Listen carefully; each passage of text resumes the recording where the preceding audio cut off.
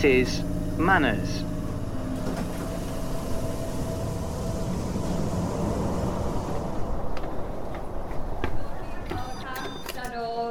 That you can still wear a hard hat if you really want a hard hat, but you don't actually need one. But you can wear one if you want one. Obviously you've got torches. I'll just show you these torches. They all operate with just this little button on the front.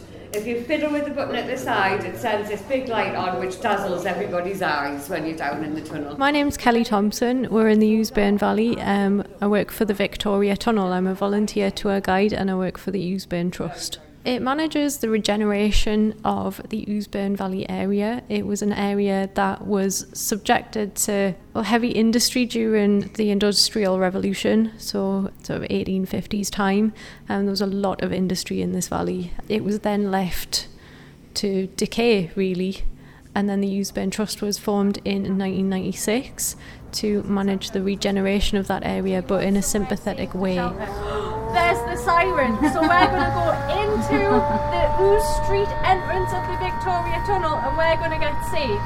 The adults, you're all going to pick up a hard hat on your left hand side, and all of you lot are lucky enough to be short enough so that you don't need one.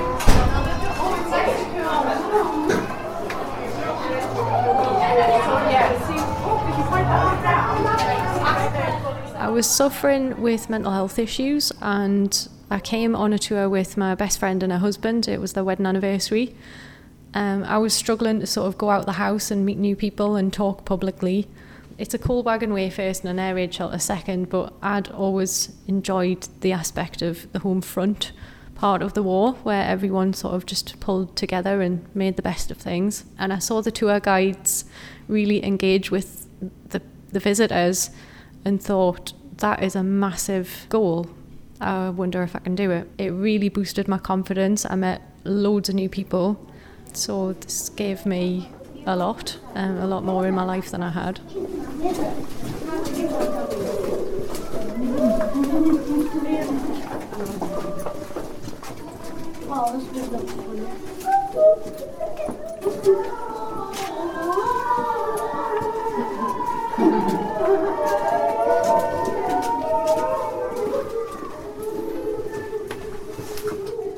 For children, things are a little bit more frantic, so you've got to kind of make the tour more appropriate for children, keep the stops shorter, keep the tour shorter, engage with them in a way that is, approachable and entertaining rather than give basic historical facts.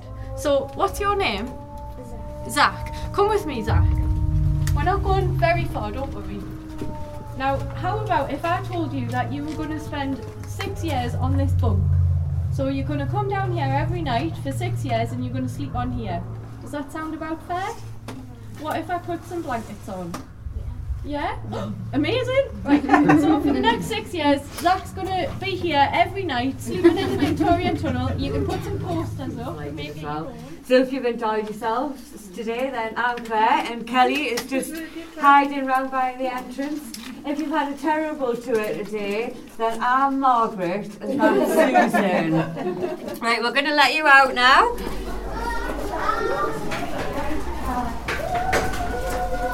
want to stick your hard hats back if you've got one. And if you could all take your torches back to the tunnel office, that would be massively appreciated. Hope you've enjoyed yourselves. Thank you.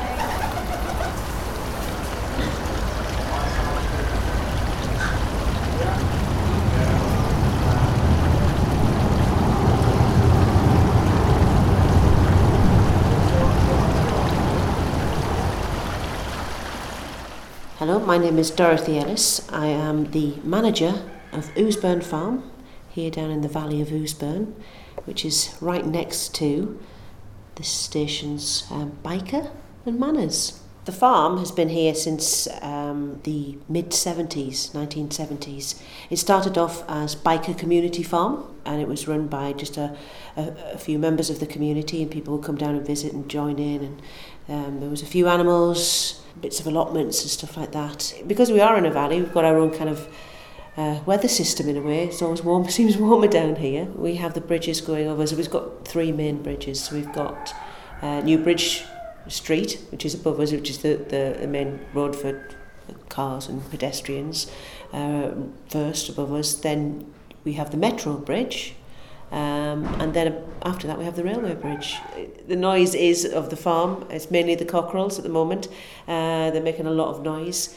It's unfortunate at the moment that we've got, throughout the country, we've got kind of a threat of what's called avian flu. So we've been told that we have to keep all of our birds indoors.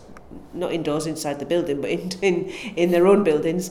So we've got some in the chicken coop, but because obviously, like any animal or human, they don't necessarily all get on together because they've been there since January. Some are now in the polytunnel, so you can possibly hear, there you go, the cockerel, who's called the General, thinks he rules the place. He's now in the polytunnel with a few of his lady friends. So we've got 2 cows, we've got 5 pigs, we've got, I'm trying to think, 5 sheep, yes. So we've got 4 ewes who are about, well, 2 have dropped and 2 are about to, and we've got Dave, who's the daddy.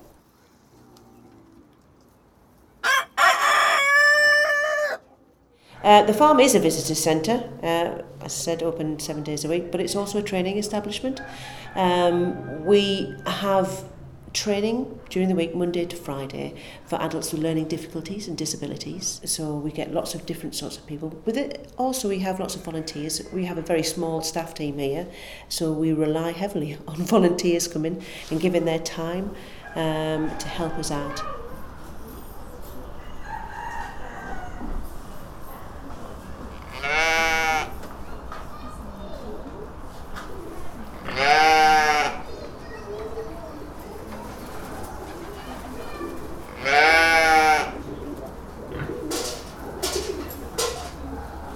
Yeah, my name's Paul. I'm just a volunteer at Ousburn Farm.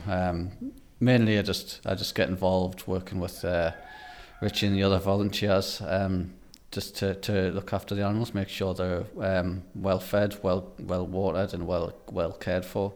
It's enjoyable to get to handle animals myself, get to know more about them, learn more about them. The ferret, Misfit, I absolutely adore her. She's gorgeous. She's an absolute little angel. And as I say, it's just I get satisfaction out of making sure that they're all cared for.